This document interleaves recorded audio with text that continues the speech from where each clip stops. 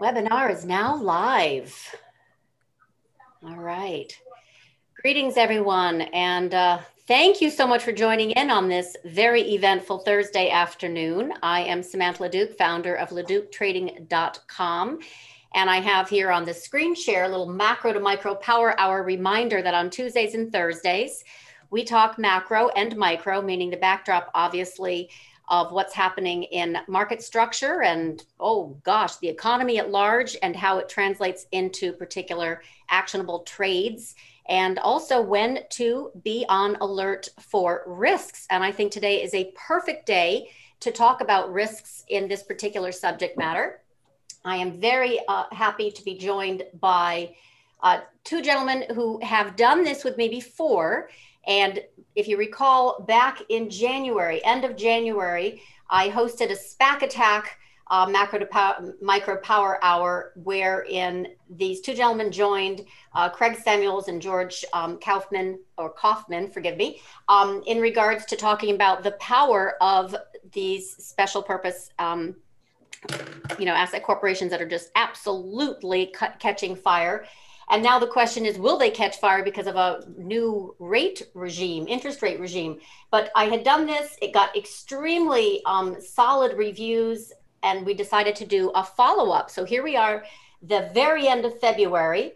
And if you want to go LeDuc Trading and just search under SPAC, you will see I have posted a write-up that I did for clients, as well as the video that we did back in January. And there were some macro considerations that at the time didn't merit any attention, but I would say that they're front and center now. In particular, these liquidity vehicles that promise a risk-free rate of return, but this does come at a time where then we had very low rates, and in the span of a month and a few weeks, we have exploded higher in our not only the steepening of the yield curve, but also just across the board, especially the 5-year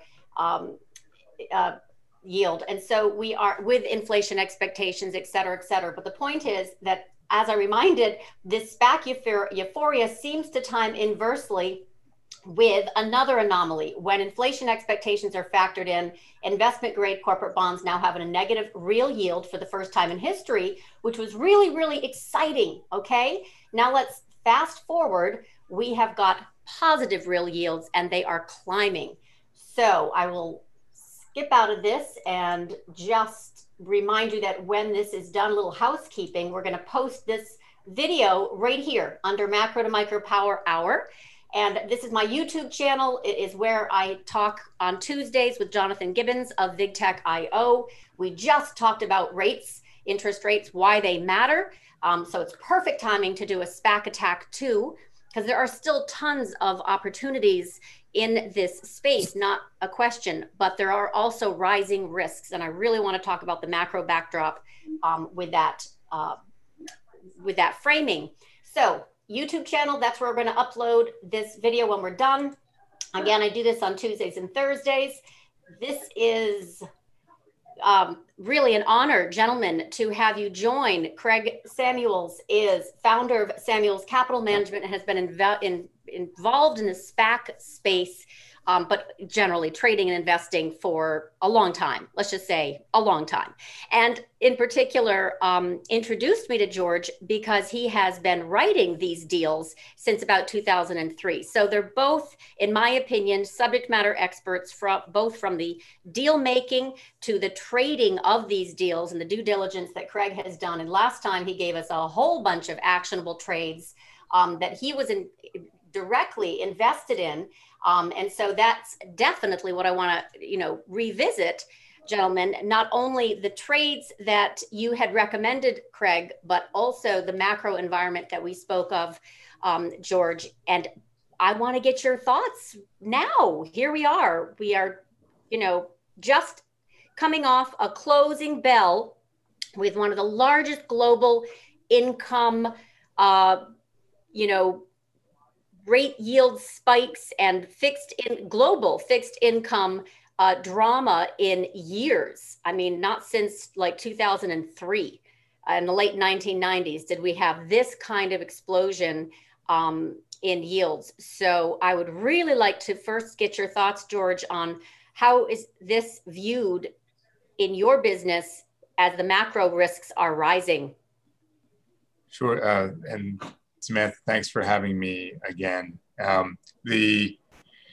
Look, as we said last time, and is the case historically, a steepening curve, but more importantly, rising real rates tend to have muting impacts on the equity markets. And ultimately, a SPAC is a bridge to the equity markets for any company combining with the SPAC itself. So it'll likely show up, though it hasn't shown up yet in terms of deal making activity. It'll likely show up, provided this trend continues, in a slower pace of announcement.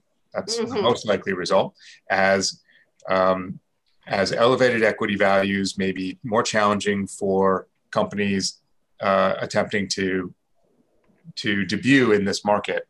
And it's largely based on psychology that those elevated equity valuations tend to become expected. And so over a period of time, a lower set of values have to be acceptable for the deal making to come through.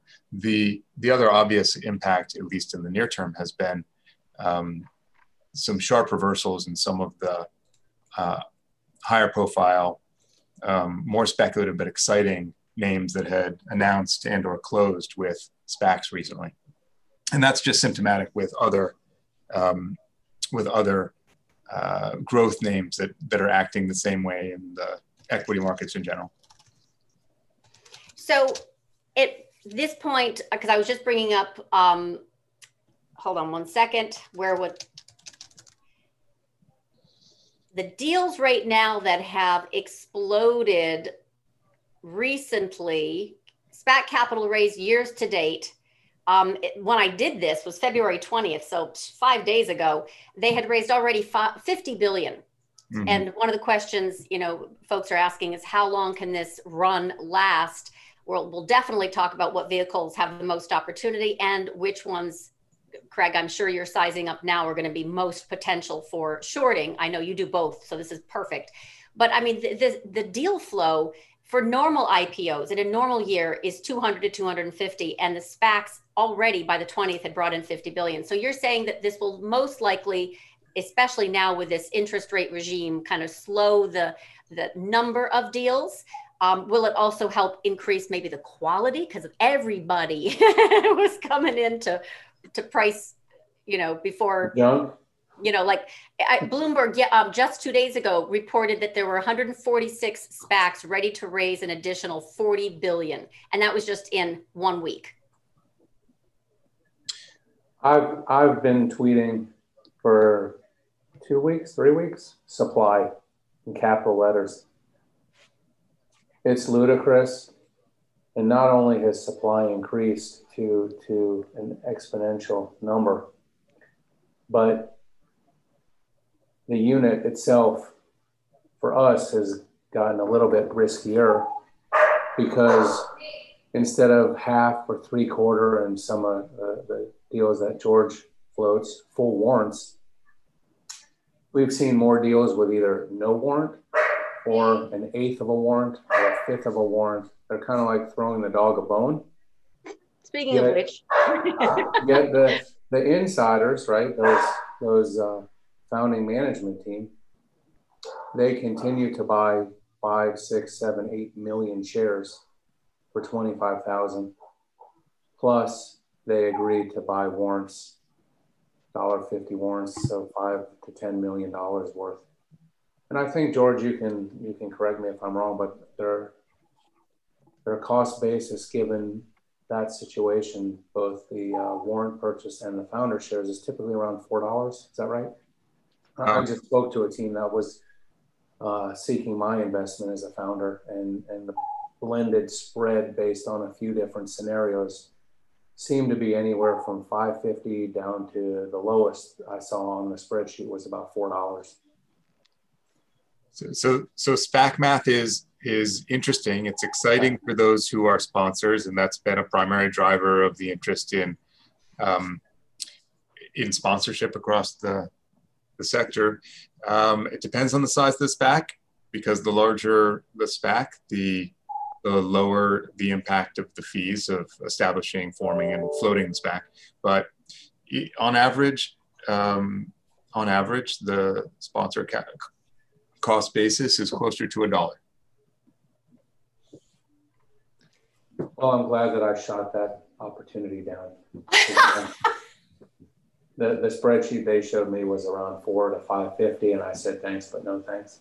How about more the 0.0001 paper, not the 4 to 550 paper? There's been a healthy market in syndicating SPAC sponsor participation for about the last 3 years, but it's really accelerated in the last year or so, obviously in light of the post-business combination price performance. And different types of investors have different risk profiles and will accept different valuations for their participation. It's pretty rare to see sponsors share the true cost basis. They do a fair bit of work to get these things floated, and they're trading on their reputation, which has value. Mm-hmm. But it comes down to each and every individual to decide what valuation is appropriate for them to have as an entry point. And I think that it's fair to say that the institutional involvement in supporting sponsors has found a level somewhere in the 2 range. We've seen higher and lower, but it's somewhere in the 2 range. And we have seen some retail participation north of that. This used to be all over the board. There was no real paradigm. It's coalescing into those sort of ranges.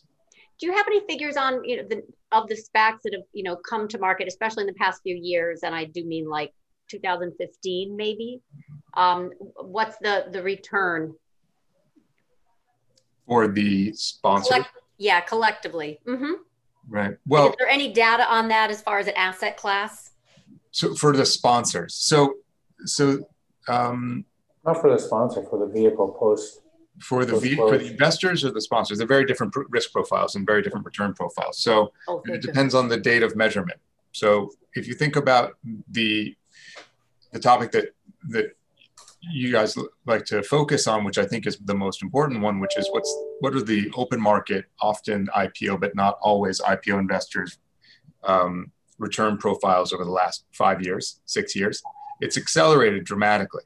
So in previous to 2020, the average return on SPACs moved from, it depends on the strategy as well, but purchasing in the IPO, holding the unit, trading it, ultimately likely not participating through the business combination, so not exposing the holder to either downside or upside post elimination of the SPAC protections.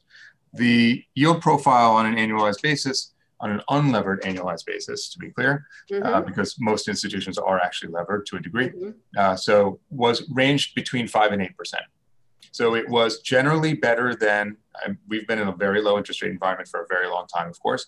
It was generally substantially better than the same treasuries that underlie the common. And that's what attracted the initial institutional capital to it as the industry grew. As we discussed last time, in 2020, we saw a real shift. That shift was primarily driven by retail interest in the vehicle. Institutional interest was already there, but also by the largest institutions who had been staying away to a degree, becoming very active in business combination financing, although still not participating at IPOs at scale. And that, I think, gave the street confidence that higher quality, more interesting, potentially longer leg companies were merging into these vehicles, which was clearly part of the upside. So, in 2020, the unlevered return for a similar strategy to the one that I just described was north of 20% across all SPACs. That, of course, includes SPACs that didn't close because they had launched too recently or hadn't found the target that they had sought. That's an average. That's not picking and choosing between teams. We're certainly aware of many of our clients who who seek to participate at larger scale in certain teams and lower scale on other teams generated returns at nearly 100%. Again, still really investing in treasuries, and that's been the appeal to a lot of institutions. Though the scale of the market dictates that largest institutions can't pick and choose to that degree, and you have to be nimble and relatively smaller to generate 100% returns. It's not a fully institutional strategy if you're deploying, if the market can now facilitate billions, but you're trying to put to work that scale of capital.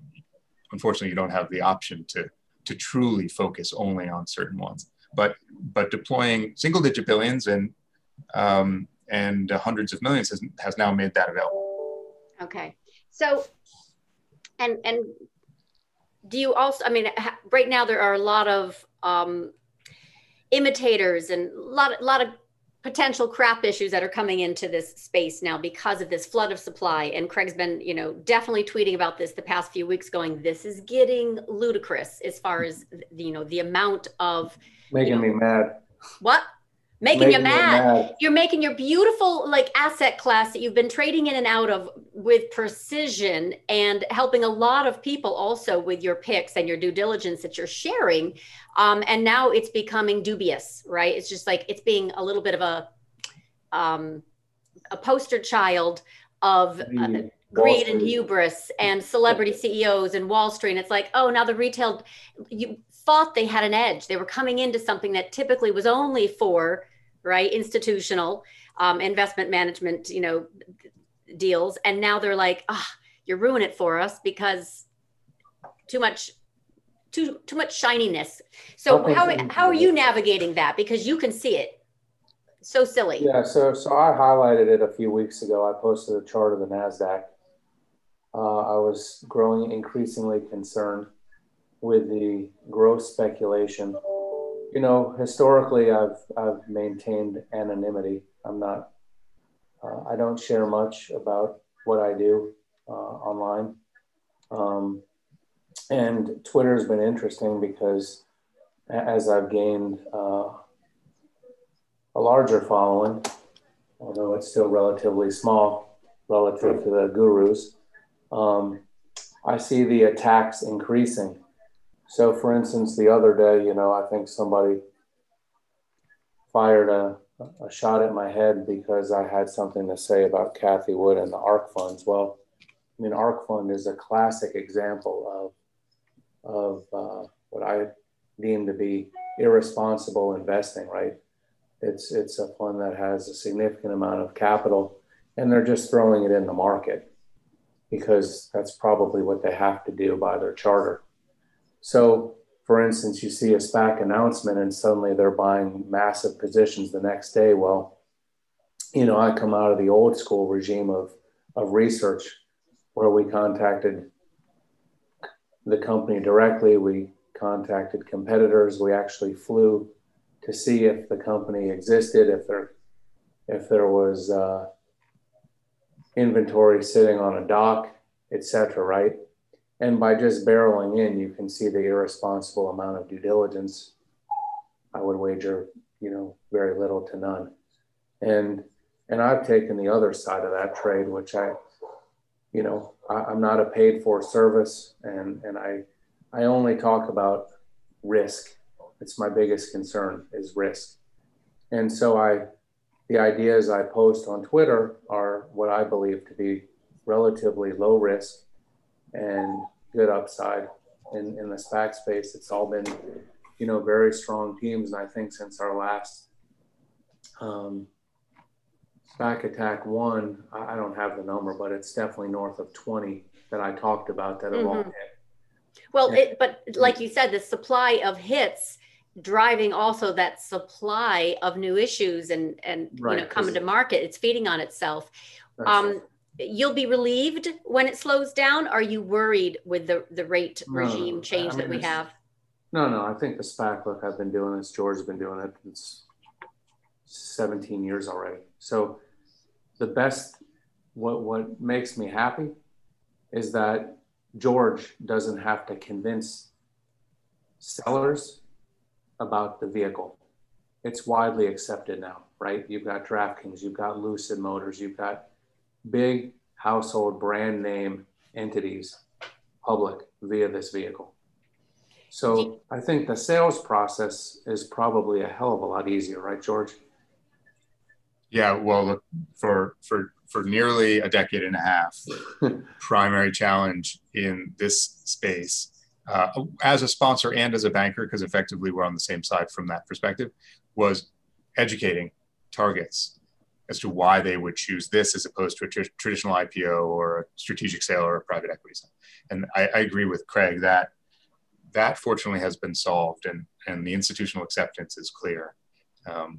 Now the question is, at what valuation are deals going to get done in a declining equity market? And I really do, historically, that comes down to psychological acceptance of market conditions, and they tend to trail.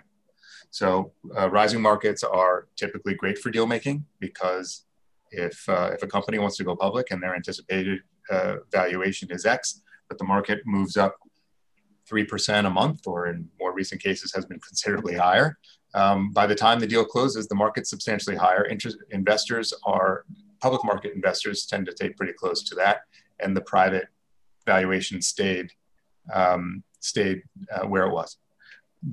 That dynamic obviously reverses in a declining market, and we've done a number of analysis over the years that show that at the peak, deal making continues until it starts to form a true trend, and then deal making does abate considerably, and it doesn't really pick up again until at the same pace.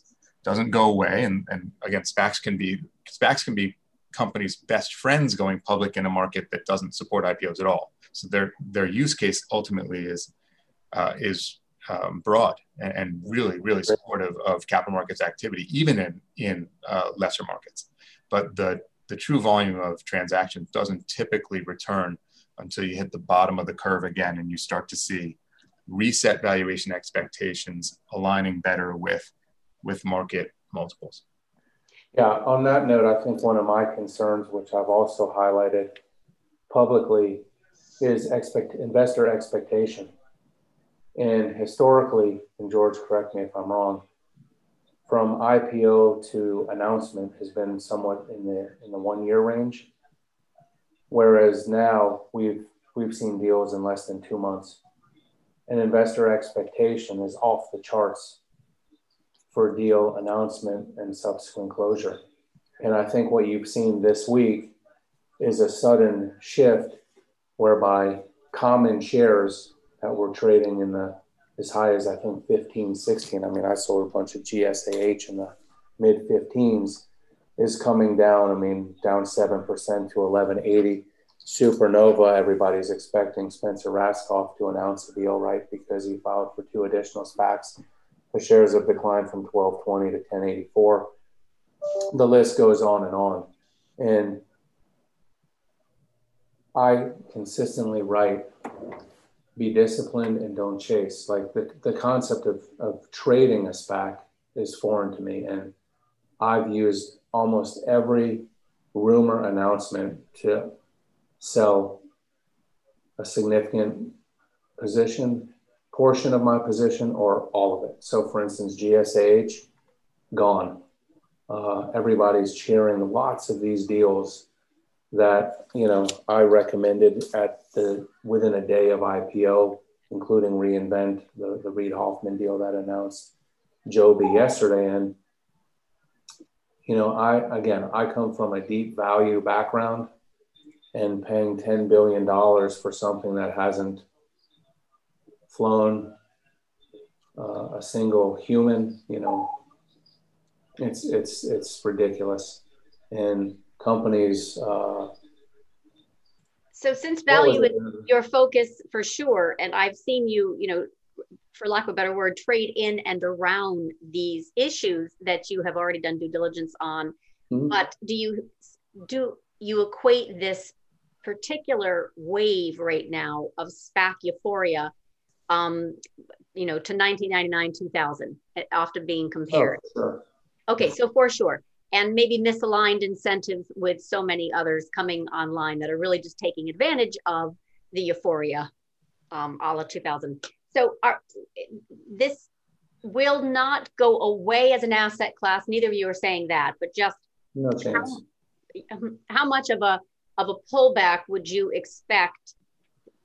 I'm hard to say because you got so many issues right now that you are tracking night and day. 500, almost over 500. You're spending ungodly amounts of hours trying 14 to keep hours up. a day right now. I'm not happy. You're not happy. Yeah. But okay, so what's gonna, in your opinion, on that whole like sentiment play of SPACs? Rates obviously are on a completely new tear, right? Since we last talked in January, very impressive.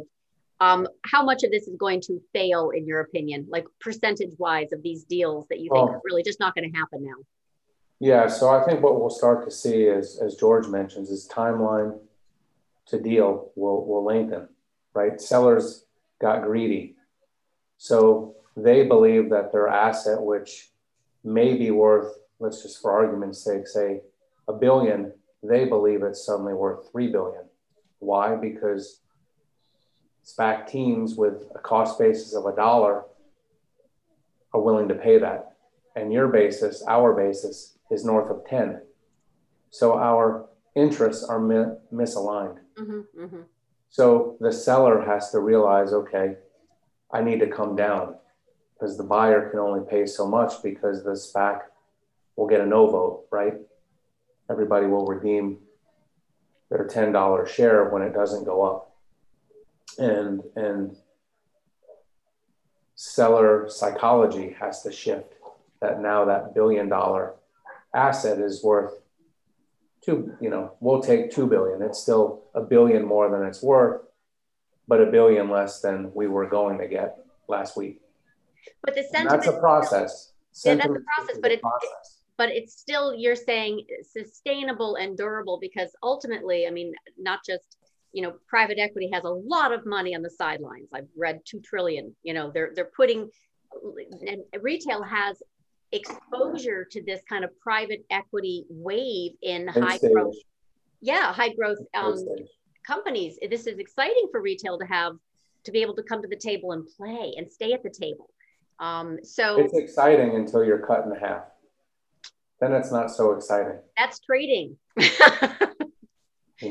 We've all been there. Investing. But there's 500 names to choose from. We're not going to get them all right. The goal is to minimize risk and maximize reward. If you stick to the discipline, which is to buy units as close to 10 as possible with good, respectable teams, we make money, period, on a deal announcement, 10% or more. And that strategy, look, rates have backed up, but the 10 years still 1.5 in the 30s, 2.3 in real time. So great, they backed up, but mom and dad can't live on their fixed income portfolio despite the backup, which means that there's still money ultimately chasing stocks and ultimately buying SPACs. And which SPACs? Because now that we've talked about, yes, there's a risk of this being very, 1999 like, there's going to be much more focus on, or I should say concentration on the highest probability and most notable celebrity CEO. So yes, since we last did this, you had a whole bunch of just bullseye hits in deal picking. And you continue to ride this wave of 500 names. Do you have a short list? I mean, I've seen obviously some of your tweets. Some have who are in this this webinar and who will watch it afterward for sure. But definitely want to talk about some of those names. And then some you're really cautious of this, or like just they're phony. They're more likely not going to make it. But first, let me just answer this. Jonathan just piped in. Are there any cases in which you don't sell out most of all of your position at the merger announcement pop? So there are some like mechanical questions in here we need to cover as well. But before we get to that, I had received a request to discuss rights. And I think George can answer that because that's within the structure. So let's move into that before we talk ideas, because that'll. Got it. Okay, where was that? George, you want to talk about rights? Sure, rights. So there's a unit equals a common and a warrant typically, and in some circumstances, a third piece of the puzzle called a right.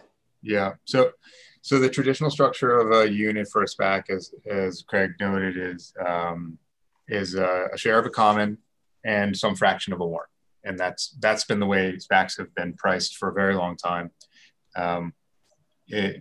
Years ago, another instrument was introduced. It's called a share right, and it's a fraction of a share that's attached to the unit, trades separately, and it converts into a share of the surviving company at some ratio. So the traditional ratio is a tenth. There have been other ratios, but today, if there's a right, it's almost certainly a tenth, which means that the value of the right is based on the expected value of trading price of the stock for the surviving company divided by 10. The interesting thing about the right, I think for those who are interested in trading around them, is that they don't have the type of upside traditionally as a warrant, because they don't convert on a one-for-one basis for each point that the stock would move, meaning the warrant is continues to be more and more in the money on a point-by-point basis for each point that the surviving stock or even the existing pre-business combination stock will move. But the right itself is always only convertible into a tenth of a share. So it only moves a tenth.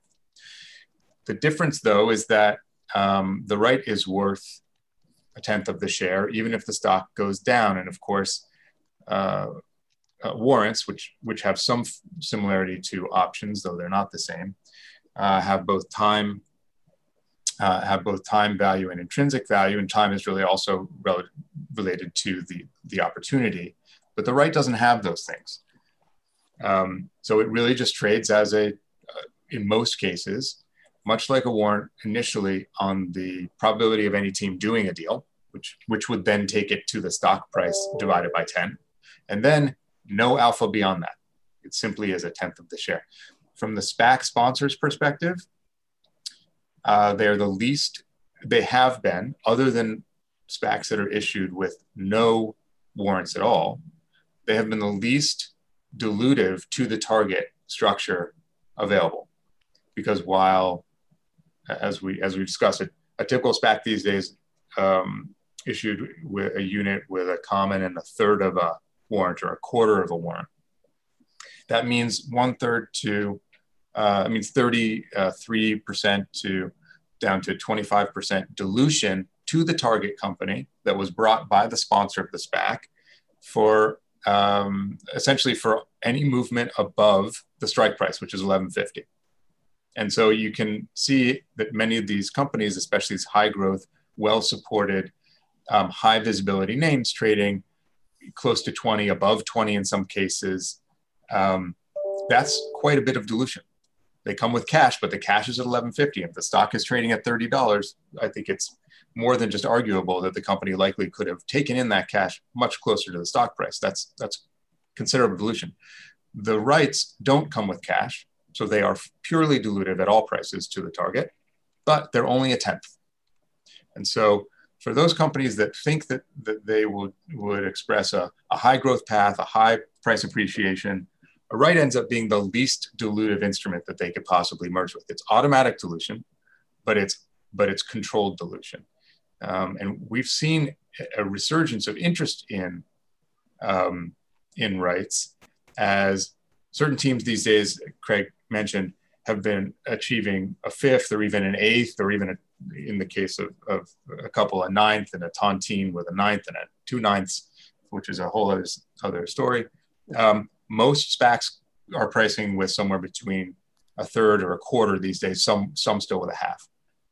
that's a lot of dilution, and rights represent considerably less. So they're from an investor standpoint, they're substantially less risky than a warrant, because even a business combination that doesn't trade well trades to $9, which is a broken deal for most. The right is still worth 90 cents. A small fraction of a warrant, in the event that the unit was issued with an eighth of a warrant or a fifth of a warrant, and that warrant traded down to that stock traded down to $9. That eighth of a warrant is frankly almost valueless. 10 cents, 15 cents. So in a riskier market, rights have a place, and from an investor standpoint.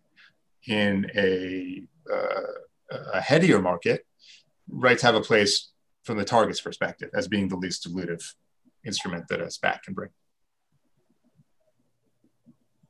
That was a detailed answer. I hope you got all of that. If not, check the channel after rewind. Do that video portion again, because that was very detailed. Thank you, George. You know, I think a good exercise for everybody, we will get a bear market. It will happen. Everybody should have a page of SPAC rights and SPAC warrants, because that's where you make a lot of money. And for example, there was a SPAC, DermTech, and the common was in the toilet, and the warrant was 9 cents. And that warrant, well, the stock went from 12 to 80 ultimately, right? I'm just trying to see. So after the SPAC closed, the common crashed to $5 and the warrant crashed to nothing. But the warrant went to $10 or $12 recently. That's where you get rich. One of those changes your life. So but that everybody on this call, a couple hours, we all have pages of symbols. Make one of SPAC warrants. And when that bear market hits and lots of these SPACs break 10 and go to 5 or 4 or 2 or whatever, and you see those warrants at 20 cents, 30 cents, remember they're 5-year warrants. The world will change within that 5-year period. And they'll all go 5 to 10 times without you doing anything, but shooting blindly across the board. Oh, that's gonna be a sound bite. I think a few people take very seriously. Jonathan does ask, are there any cases in which you don't sell out most or all of your position at the merger announcement pop? Yeah, so my strategy is not necessarily to sell. And again, I've tweeted about this. There's 3 options for me: hold, buy, sell, and hold. So for example, on reInvent RTP units, I dumped the entire position. I was in early at a $10+ billion or 12, wherever it got to. For me, that's not attractive. It's too early. Will I buy it back at 12 or 11 or 10? Maybe. Depends on the market. It depends on other opportunity, because I'm trying to maximize my returns. I don't care about symbols and I don't love companies. I've been doing this too long. So Archer Aviation, AC, IC, which announced a few weeks prior to reInvent, with the SPAC name is Atlas Crest, which I recommended on the last call, is a Ken Moelis deal. I think Moelis has done more deals than anybody in Wall Street in the $4 trillion range. And I bought a ton of this and dumped all of it near the highs, around 17 to 18. I think they might have traded as high as 20 pre-market. And then, of course, on Twitter, you've got people that know nothing about the underlying fundamentals of either Joby or Archer, debating which is better. Well, we're stock people. I went to law school. I know how to read press releases. I know how to read balance sheets. I know how to decipher income statements. I have no idea in 24 hours how to discern which EV helicopter is better than the other one. And these debates are comical and just a sign of the froth and sentiment that makes me want to short everything, to be honest with you. Well, And you mean the market, not necessarily this particular space. You still are going to pick and choose. Yeah, because look, going forward, I'm excited if I can hop in a helicopter and be in LA in 30 minutes versus 3 to 4 hour drive from San Diego. I'm game for that. So yeah, the SPAC is super exciting because, as you mentioned earlier, there's lots of late stage venture coming to market. The key is to navigate the valuation and the risk. And unfortunately, valuation is tough right now because we've never seen anything like this period in time, not even in 2000. Historically, I remember when I worked for an institution, we would buy software companies at 1x revenue. Like my MicroStrategy call, I posted on Twitter at 106. It had $1 billion market cap, 500 million in cash, trading and about 500 or 400 million in revenue. I saw zero risk in that buy, zero downside. I had no idea that they'd pivot to Bitcoin and the thing would go 13-fold in 2 months. Mm-hmm. But these are the types of ideas that I like to generate. Ditto Triple D and Stratasys, and the list is endless.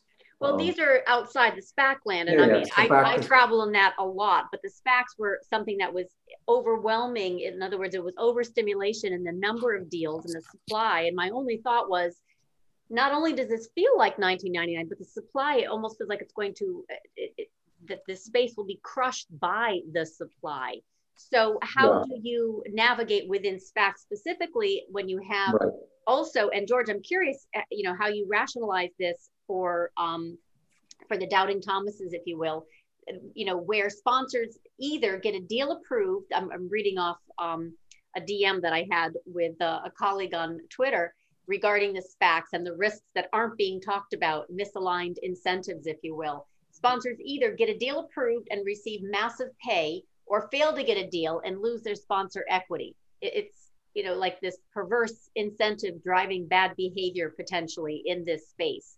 So yeah, that's going to happen. I mean, like I know the team that did ESSC as a Chinese SPAC. I know one of the board members personally. I met with him for 7 years in a row, all the time in Hong Kong. I wouldn't let the guy babysit my dog.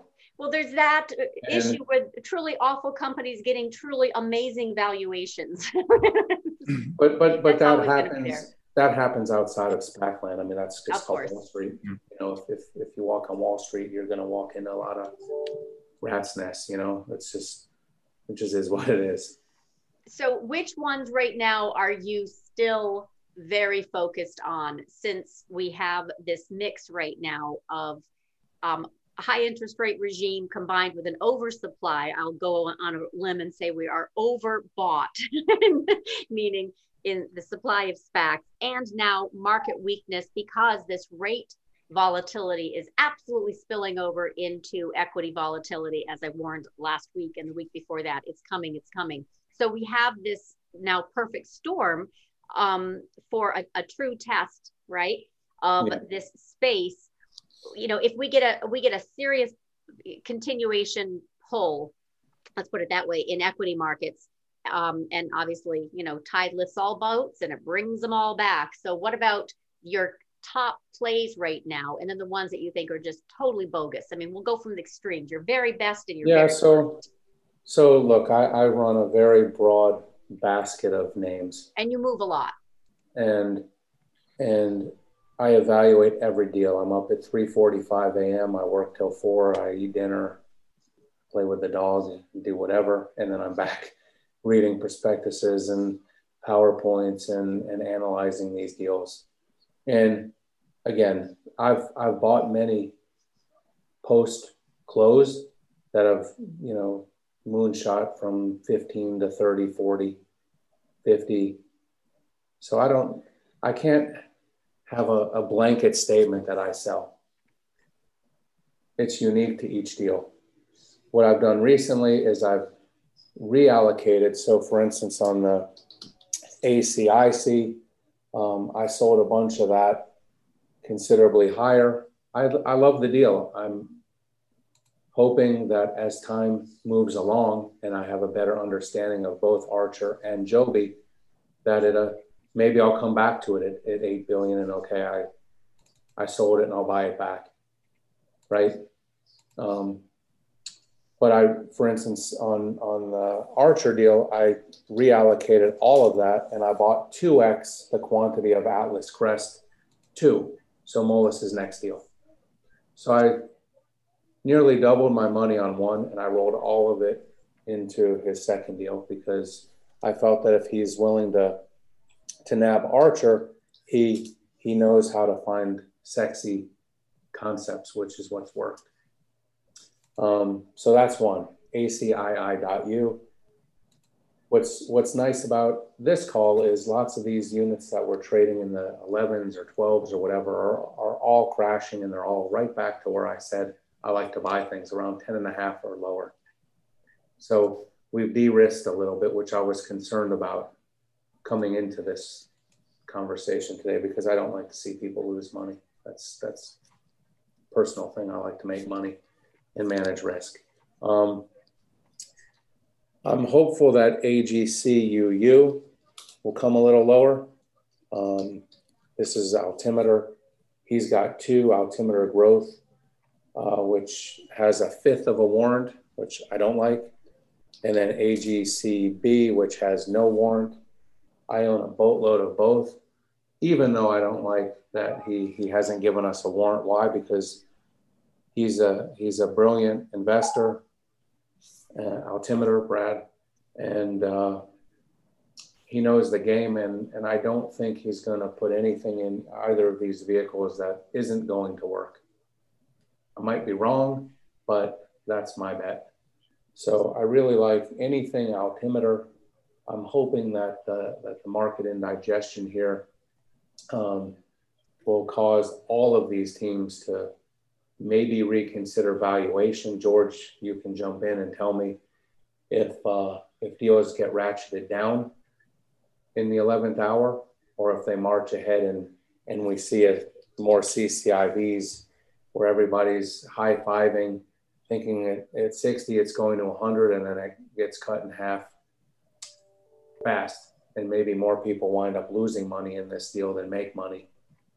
Yeah, that's a really interesting question, and historically deals did reprice in declining and more challenging markets. We haven't seen it in a while, obviously, but that's a market-driven thing, not a SPAC-driven thing, and that was the point that I was trying to make earlier, is that the SPAC flexibility ends up being the best path to public liquidity and public cash, even in bad markets. So those targets that for some reason, often marketing or international expansion or something like that, want to be public even in less than ideal market conditions, the SPAC is the best facilitator, and allows them to be public likely for the turn, so that they'll be first out of the gates in whatever their sector is. Often gives them the ability to use their currency, their share currency, for acquisitions and that sort of thing. And Samantha, I just wanted to address one of the things that you noted, and make it at least clear from my perspective, being in the space as long as I have. There's a difference between SPACs, which are vehicles backed in a sense by treasuries, and the surviving companies.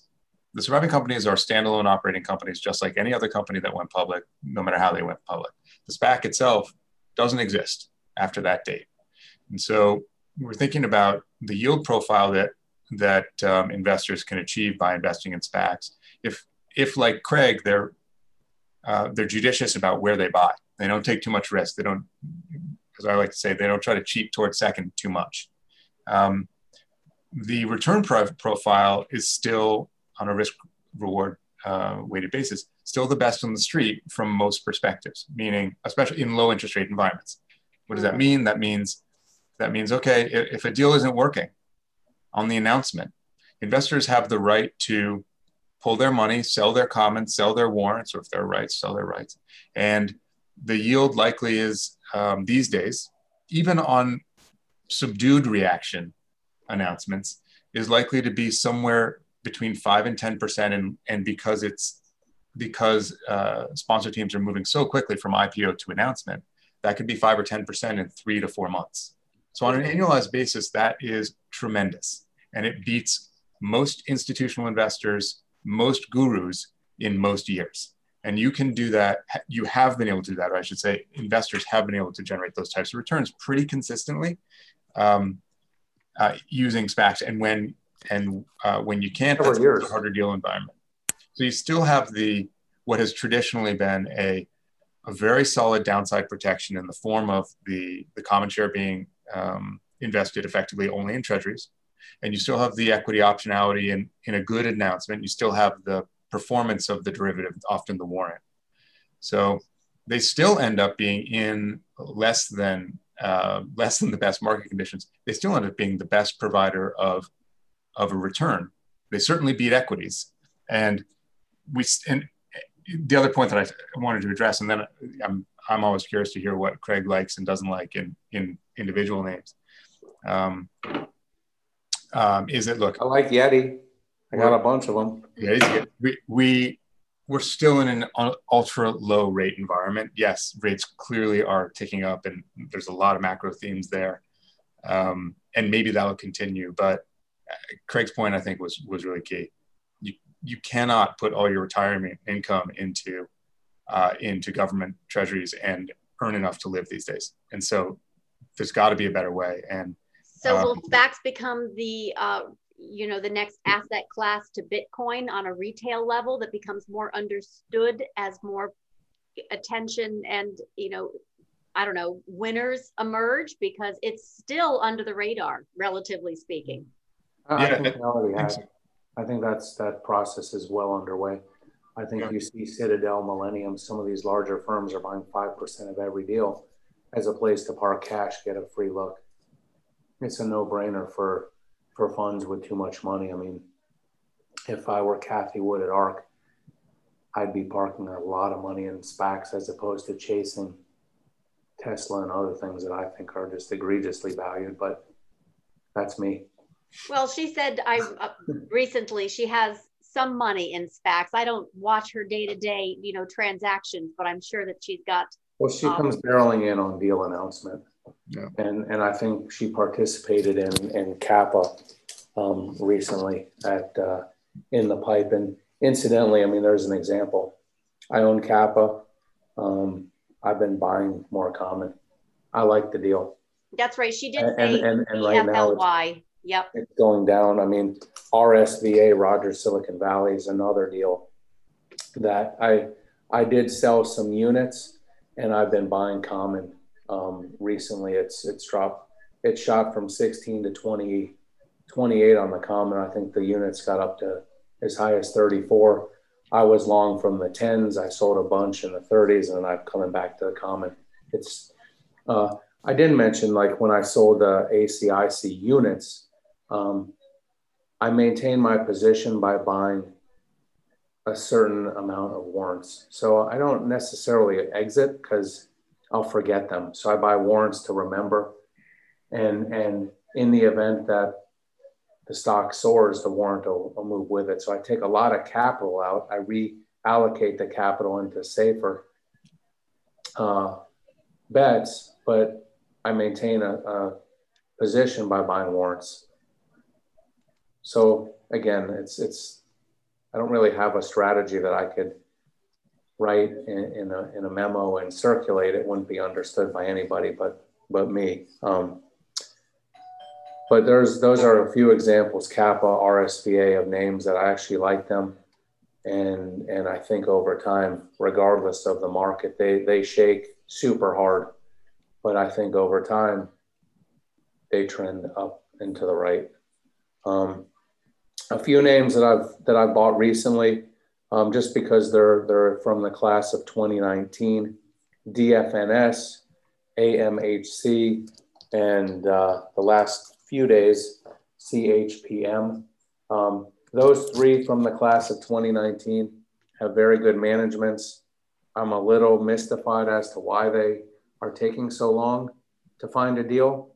But the flip side is they only have 6, 7 months to deliver. And for me, why not? Risk is minimal. The common shares on DFNS have dropped down to 10.30. I actually broke my rule and I paid around 11 for some of them. And they're not units. These are common, which I don't typically buy common.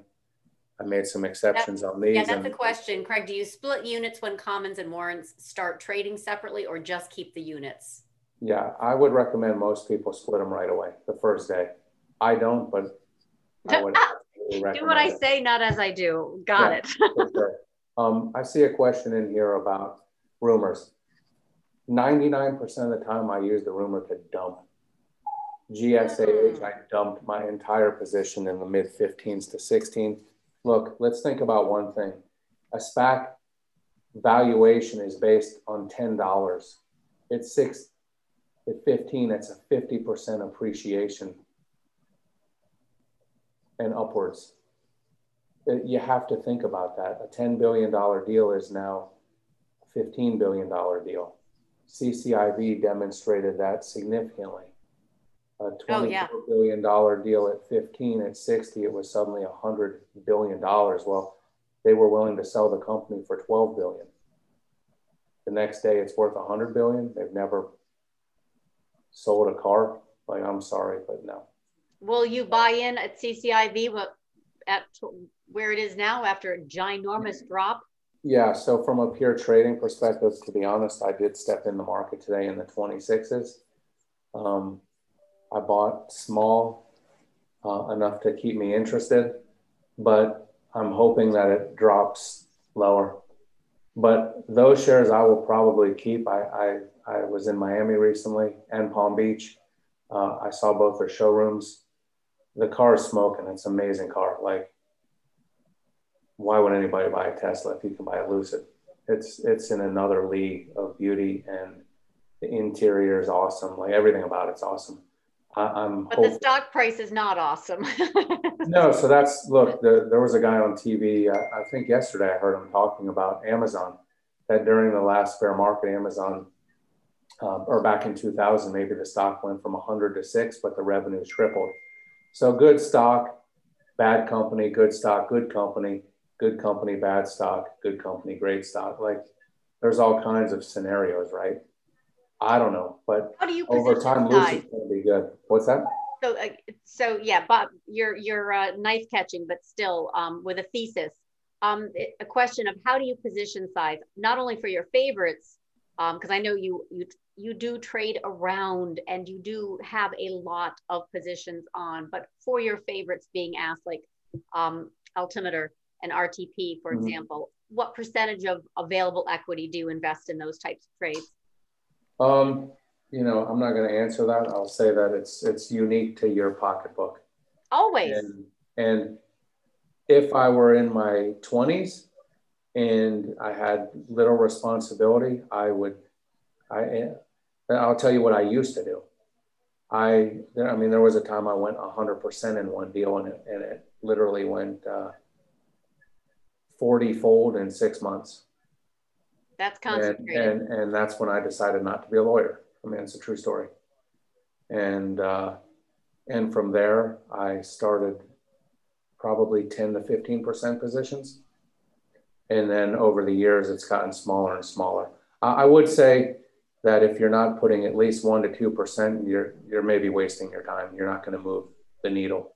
So you do have to take some risk, and I'll give a range. You know, as low as 1%, and sometimes it could be maybe as high as 10%.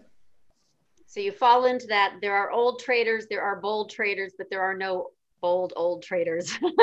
no more slinging 100% of equity in one particular concentrated play. It's when you're young and you have no risk or no responsibilities and you can pivot quickly.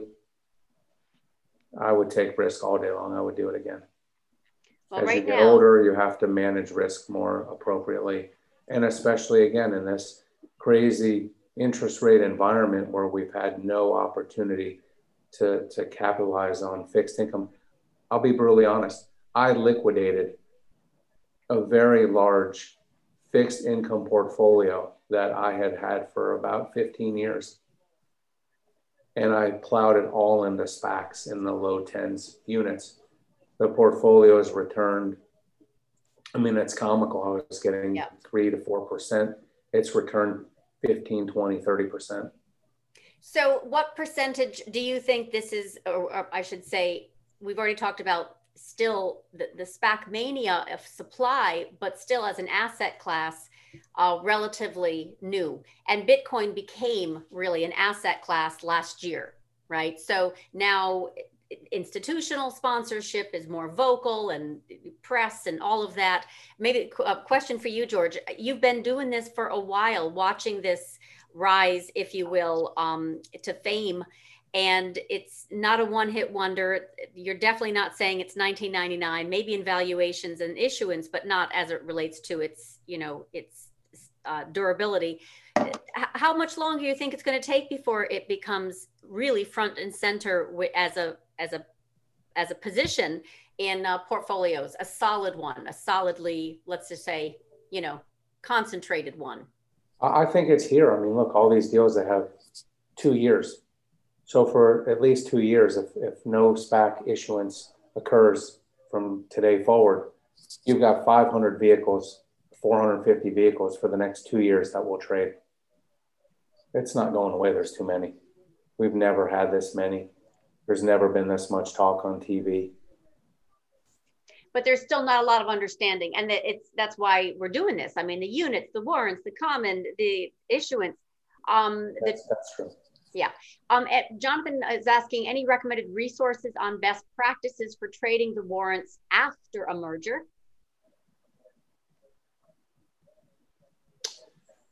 Again, warrant is where all the risk is. I de-risk by selling units, and I'll take a certain percentage of the profit. So it's the house's money, and buy warrants. I mean, the warrant typically, George, they've been pretty much 11.50, right? So if the common is $10, in theory, the warrant's worthless, right? But what it has is a time value. And that time value, George, do you know the range? 50 cents, 80 cents? From warrant trading. So full warrants tend to trade, and this is also levered to equity market performance, but full warrants, if the stock is trading $10, have generally traded north of 2. So they're out of the money. So their intrinsic is of course not there, but they still have time value. So they still effectively have, they have the opportunity value. And most warrants do trade as a full warrant, meaning even if the unit issued with a fifth of a warrant, it actually issued with a fifth of a warrant, you had to buy 5 units and then you owned a warrant. So most of them trade that way. In bad markets, picking up on what Greg noted, that all changes, and those ranges decline because market expectation of rebounding is lower. But ultimately, owning a warrant after the business combination is almost the same. It's not mathematically the same because they have different functions, but it is almost the same as owning an option. It's just a long-dated option, typically 5 years post-business combination. So if you think the market's going to rebound and the company itself is a good company, that's been a really great way for investors to put less money to work across a larger set of interesting companies. And when the market turns, if it turns, make a lot of money. But that plays into my suggestion to build a warrant list and be prepared to just buy a blanket basket of them without thinking too much at the right price. Really? All right. That's the leap, or the kind of penny stock meets leap options. No, and you don't really differentiate as far as your faves. You're just kind of like. No. I'm not doing that now. I'm saying if we get into an ugly market that lasts a year or 2 years, like, I don't want to say it, but that's what I believe. When this turns, it's not going to be a quick turn. It's going to be an ugly, painful turn. There will be a big opportunity to capitalize on a basket of warrants. We're not there, obviously. Okay, all right. But I'm talking into the future. I'm saying do your homework, right? Greg is asking, any thoughts for selling the news or holding once the DA is announced? Deal. And I've seen many large gains evaporate after what I thought was a solid DA, or just seeing the SPAC price slowly drift lower after it's announced over the next couple of weeks and months. It's, you know, it's not, once a deal is announced, it's no longer a strategy. You have to review the PowerPoint and make a decision. Is this something that I want to own or not? And many deals shake, like Fisker broke 10 and then rocketed higher. And I know some people that loved Fisker and were all over it in the 9s or wherever it went to. And it tagged 24 something today. Are pretty happy right now. So I don't think post announcement there's a strategy. It's come up with a valuation and buy it or not. And then from there, we all have strategies, right? Some people cut a loss at 10%, others keep buying as stocks decline and are willing to hold at losses. And again, we think something's going to 50, that's at 10, and at 5, we still think it's going to 50, so we buy more. All right, so this might be a little, let's do rapid fire if you can, because it is a few. Yeah, I got about 15. Tickers are coming in. Yeah, let's just do a quick, for those who want to get Craig's thoughts on some tickers. Well, let me throw out a few names that I think are interesting that have not please. yet announced, that have come down. I really like NOACU. It's Natural Order. Everybody's heard of Beyond Meat. This is a great team. They're focused in the space. I think I mentioned it last time. I think the unit was maybe in the, I think it was right around 11. So unfortunately, it's at 12 right now. But it's one to watch if it continues to decline. It's an amazing team, and we're hoping that they come up with something better than Beyond. And unlike some of these deals that have announced and subsequently declined, that this enters a multi-year bull market. HSAQ, ironically, it's a Chardon deal. Top notch. This is in the health science area. It's called Health Science Acquisition. Amazing team. Almost everything they've touched publicly has turned to gold. I really like it. CPUH.U. I mean, I'm shocked that this thing's come down as hard as it has, in the 1060 range. Former CEO of Medtronic, board member of Intel. This guy knows where the cheese is. He's going to find something. Will it be good? I don't know. But at this, in the 1050 zone, it's one that you have to own. Another great in the healthcare space, Turmeric Acquisition, TMPMU, amazing team. I really like it. PRSRU, another one I'm shocked, Prospector Capital, former CEO and executive chairman of Qualcomm. I would argue he knows every single 5G, every AI, all kinds of semiconductor companies. The stock was $12 2 days ago, or the unit. It's collapsed to 1060. I was trying to buy it. What was it? The ticker again? PR what?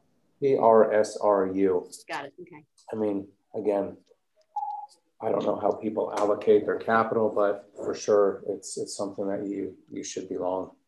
No, that's investment advice. I can't say that I own that. You're excited about it. We got it. And I'm excited about it.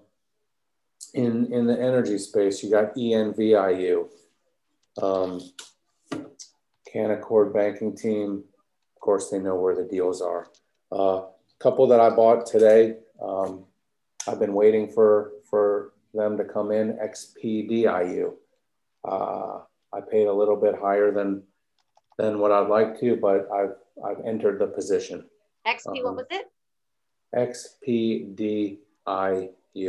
Got it. ENNVU, another one that I had been waiting for it to come in, and it crashed through 11 down to the 1070 zone. I started nibbling. ACII, which is the second Moelis deal. The first one, ACIC, announced Archer. I bought more of this today. I've got a boatload of it. AGCB, the altimeter deal, yesterday dropped into the low 11s. I added to it. My basis is higher than here. I don't care. I'm willing to swing the bat at a Gerstner deal. Broad scale acquisition. Sam, Charlie, Larry, Echo, Uncle, SCLEU is another one with some super strong PEVC guys. I'm shocked that it's collapsed, but across the board, everything's collapsed.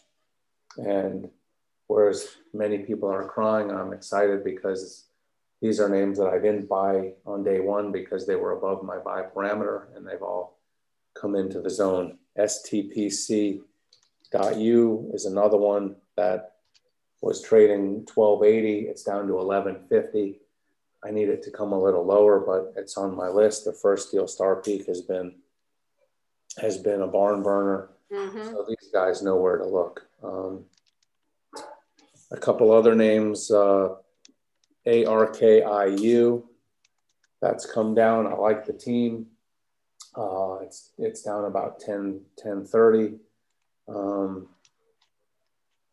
ETACU, I like the team. It's I think it's a June or July of last year class. It's come down dramatically. I like it. TDAC, lottery.com. Lots of people have asked me about that. I haven't put out a PowerPoint, but they provided some revenue projections.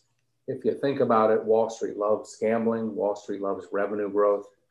This name fits the bill going forward. What was the ticker again? ETACU? Tom, David, Apple, Cat, Trident acquisition. This one has, I call it a super warrant. It's a full warrant. So if the stock goes to 20, the warrant's 850 or higher. If it goes to 30, the warrant is minus 1150 is 18 bucks. It's 2 and change. This company, I'll sell lottery tickets around the world. I'm excited. I like to play the lottery. And you do not. You know your odds. I do. I love it. I love it. You're a student of math. Zero, you know statistically what your chances are. $5 a week. I do it. Oh my God. My grandpa always did it, and he told me if I didn't play, I can't win. Oh my gosh. So, if these guys get into I don't know we can take any more advice from you, Craig. I don't offer advice. I say what I'm doing or what I like or what makes me excited. Oh, that's funny. Okay. The list is endless. I've thrown out about 10 plus deals. NXU, I think it is. No. It's a second deal of starts with an N. KINZU, if I mention that one, is another one. I really like the team. I said ARKIU, KINZU. G Squared, GSQD. Go to their website, gsquared.com, a VC guy. They've invested in almost every super high profile deal. What was that again? G what? G Squared, GSQD. I think it's a name. Got it. It's a name to watch. DLCAU, another name to watch. I like this warrant, GLAQW. It's Globus. It's a full warrant. GLAQU, I think I mentioned it to you at IPO date. It was 10 bucks. 10.20. You could have bought it. It recently hit 11.20. That's 10% right there. You could have bought the unit for 10.20 when I recommended it to you.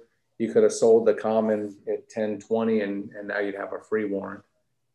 Another strategy, take the units at 10 bucks or 10.10, wait for them to split, blow out the common, keep the warrant for free. No brainer. Do it all day long.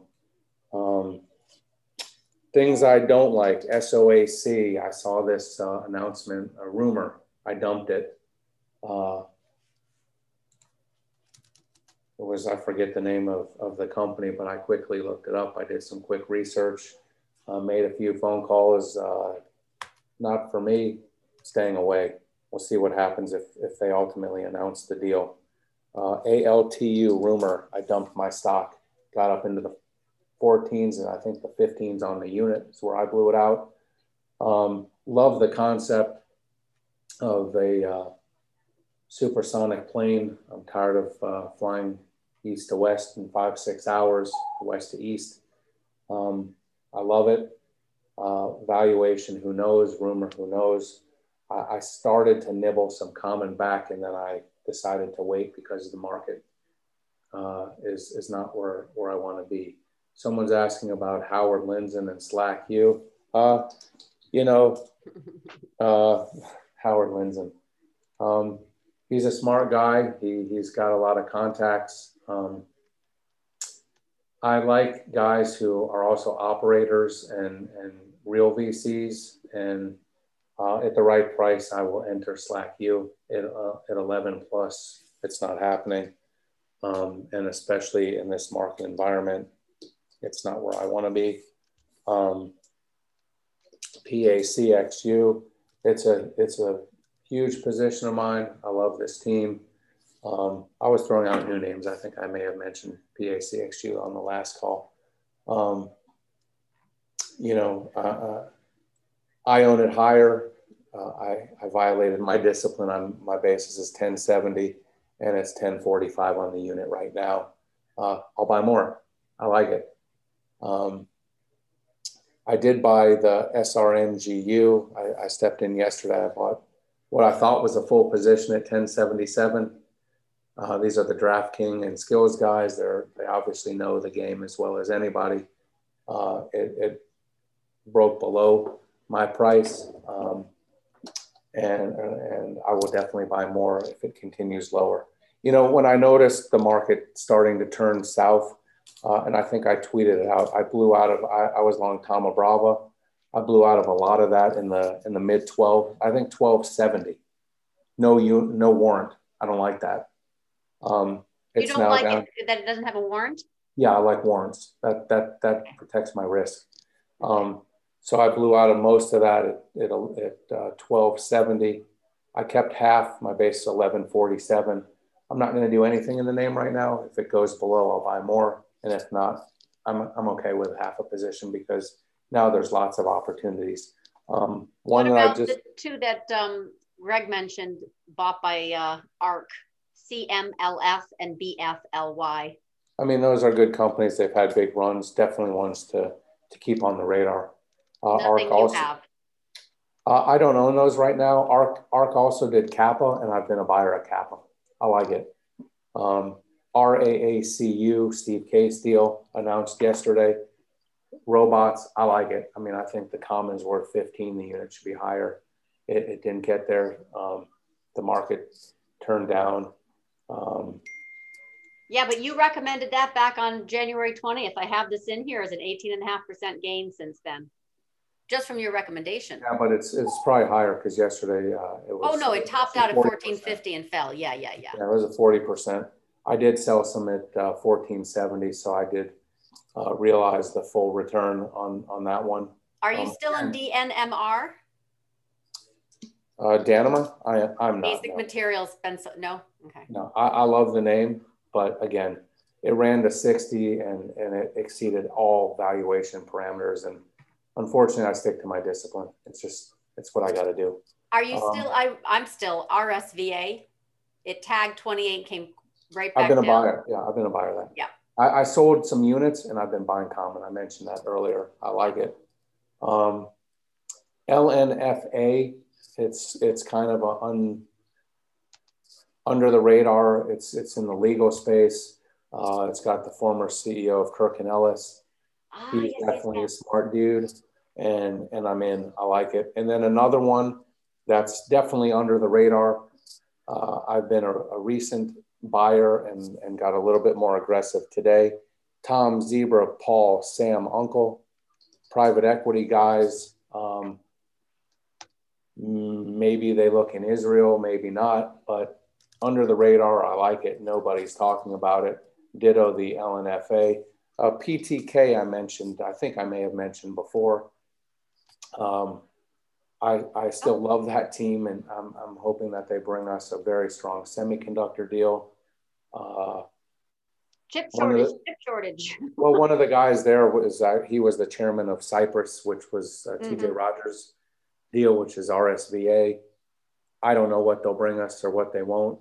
It's a team I've never communicated with, although I would have liked to. SVOK, I still love this deal, Seven Oaks.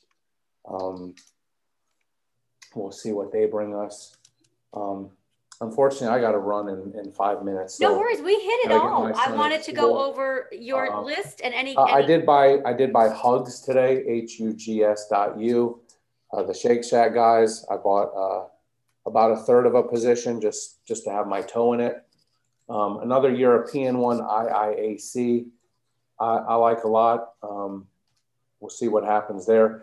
I think I mentioned Malacca Straits on the last call. Disappointing. Netflix of Indonesia. Sounds like a bunch of nonsense to me. I blew all that out this morning.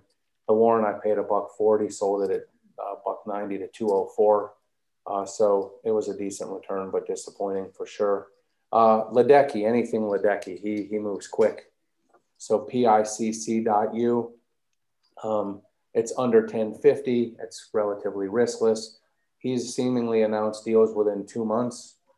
So that's one I throw out there. PNTM, another European, very strong team. I mean, some of these I'm surprised we're having this opportunity, but we are. Let's capitalize on it. I am.